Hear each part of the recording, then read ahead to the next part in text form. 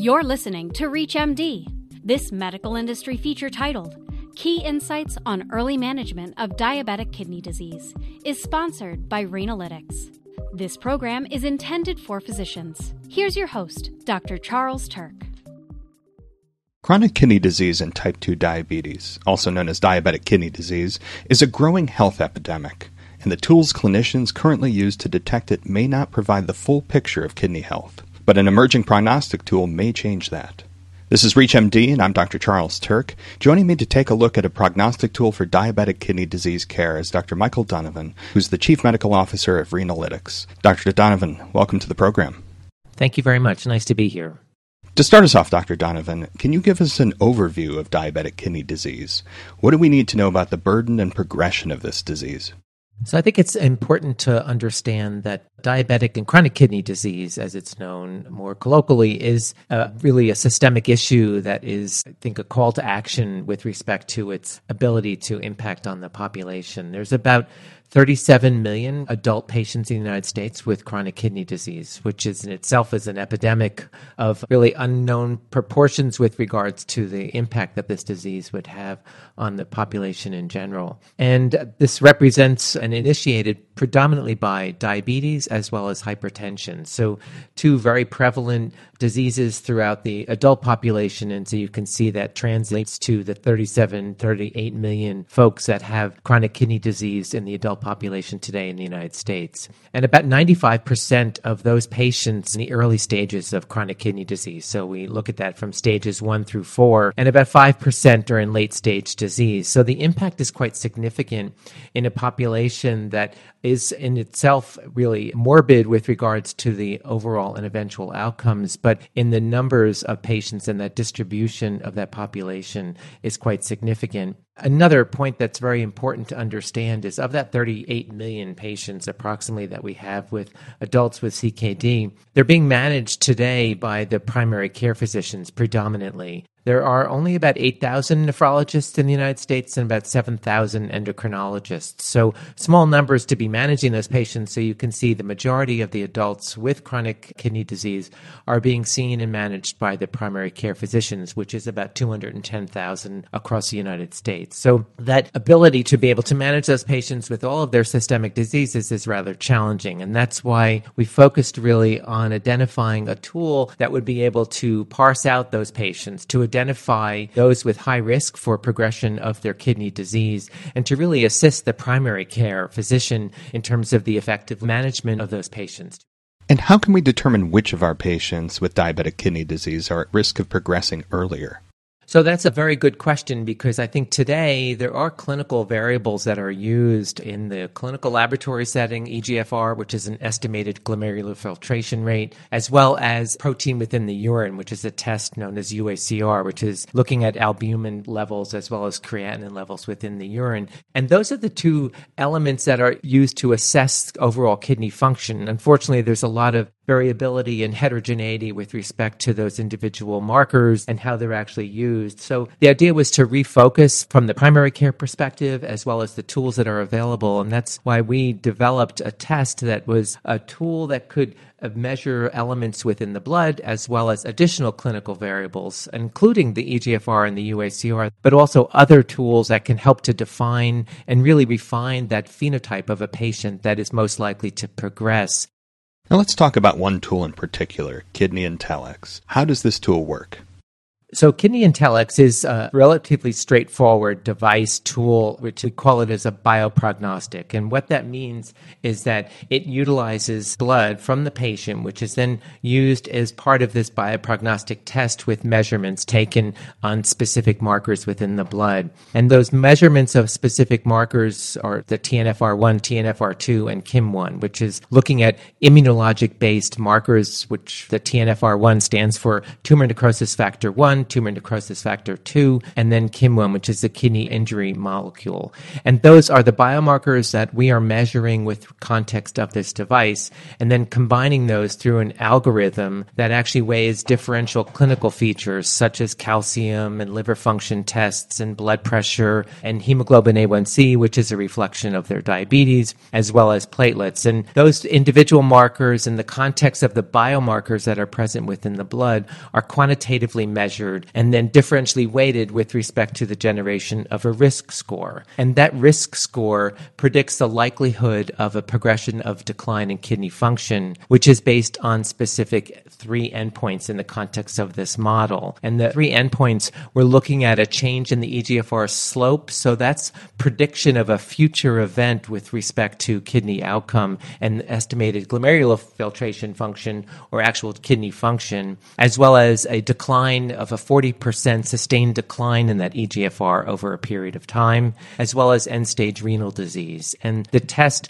utilizes the biomarkers plus the clinical features at that baseline level, and based on the validation studies, have been able to effectively predict the likelihood of an individual patient with the measures of those biomarkers and their clinical features are most likely to progress their disease. And so it's a way to identify and distribute a specific risk level for individual patients. So the test report generates from that blood, measuring those 3 biomarkers with clinical data, the risk score, which is associated with the level of risk, so low, intermediate, or high risk. And on the report itself, there are specific ways in which those levels of risk can be interjected into existing guidelines. And that's something that we believe strongly of in terms of utilizing what is available out there from the American Diabetes Association, as well as some of the kidney networks that actually have established a KDIGO heat map, if you will, which takes those measures that I mentioned of eGFR and UACR as a way to identify a stage of disease for an individual patient. For those just tuning in, you're listening to ReachMD. I'm Dr. Charles Turk, and today I'm speaking with Dr. Michael Donovan about the early management of chronic kidney disease for patients with type 2 diabetes. Dr. Donovan, let's dive deeper into KidneyIntelX. How does this tool differ from existing tools for identifying patients at high risk for kidney disease?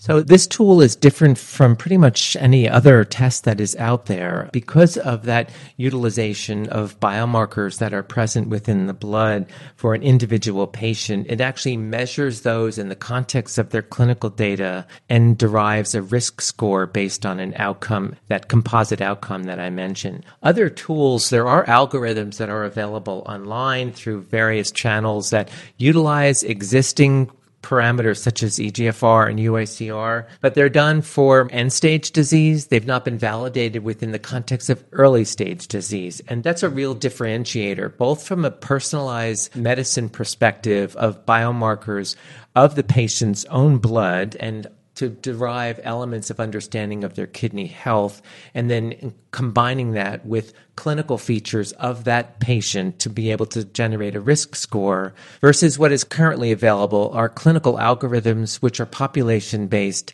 derived really and focused on end-stage kidney disease, but don't really get at the patient in front of you and how you'll actually evaluate that individual patient. Have any clinical data emerged supporting the use of KidneyIntelX?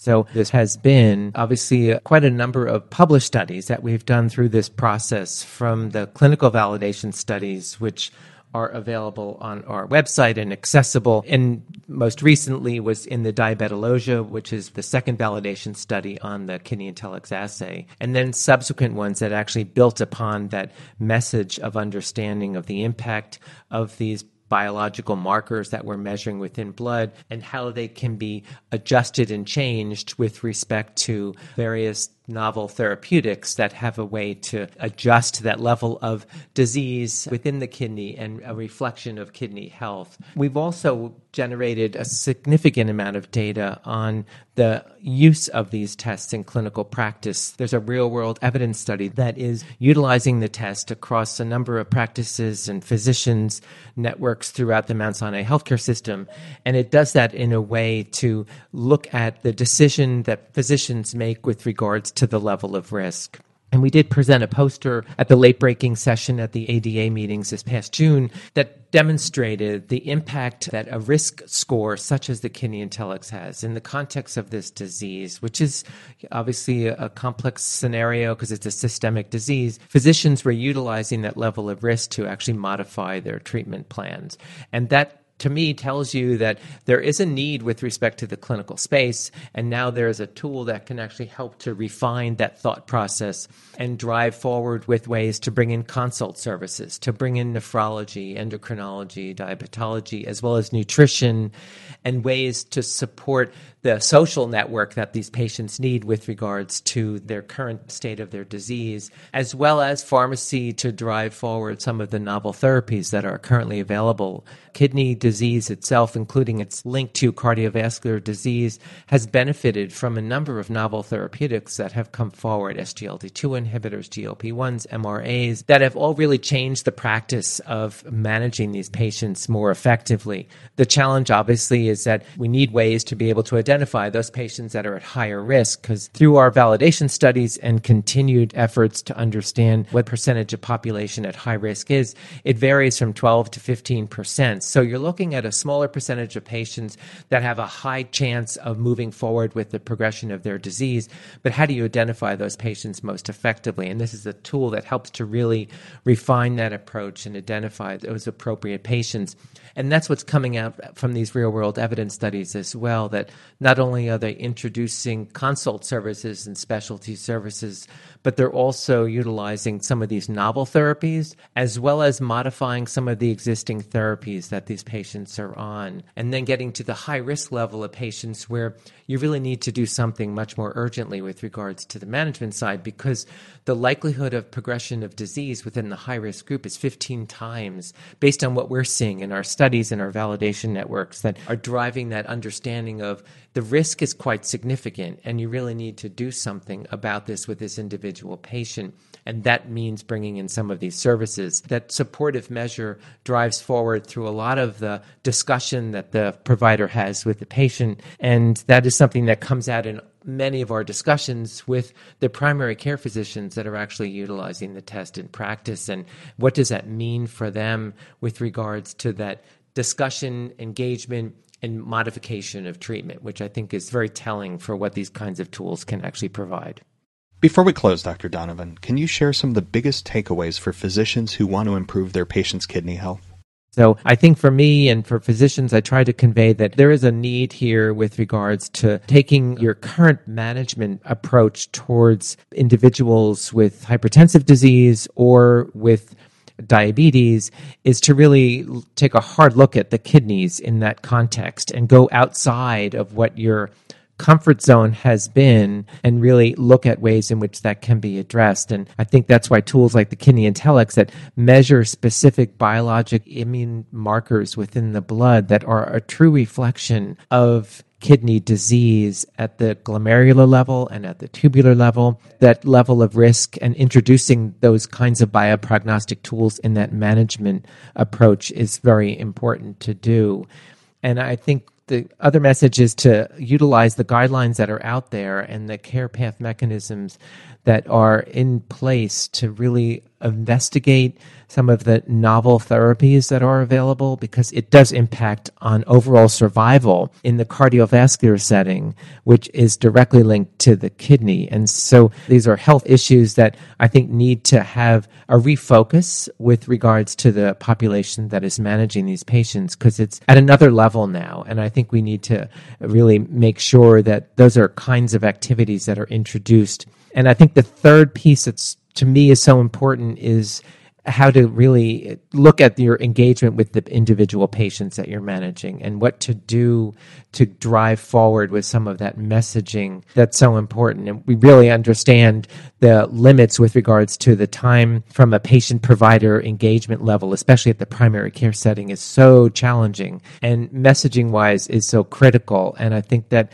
becomes an important understanding of level of engagement. And anything that helps to shine that light and let the patient understand understand that they have kidney disease, and this is a time to actually change some of their behavior and some of their compliance approaches. I'm hoping that will actually shed some light on what is a very significant health issue that needs to be addressed. It's a great comment for us to think on as we come to the end of today's program. I want to thank my guest, Dr. Michael Donovan, for helping us better understand the tools used to manage chronic kidney disease for patients with type 2 diabetes. Dr. Donovan, it was great speaking with you today. Thank you very much. This program was sponsored by Renalytix. If you missed any part of this discussion, visit reachmd.com/industry feature. This is ReachMD. Be part of the knowledge.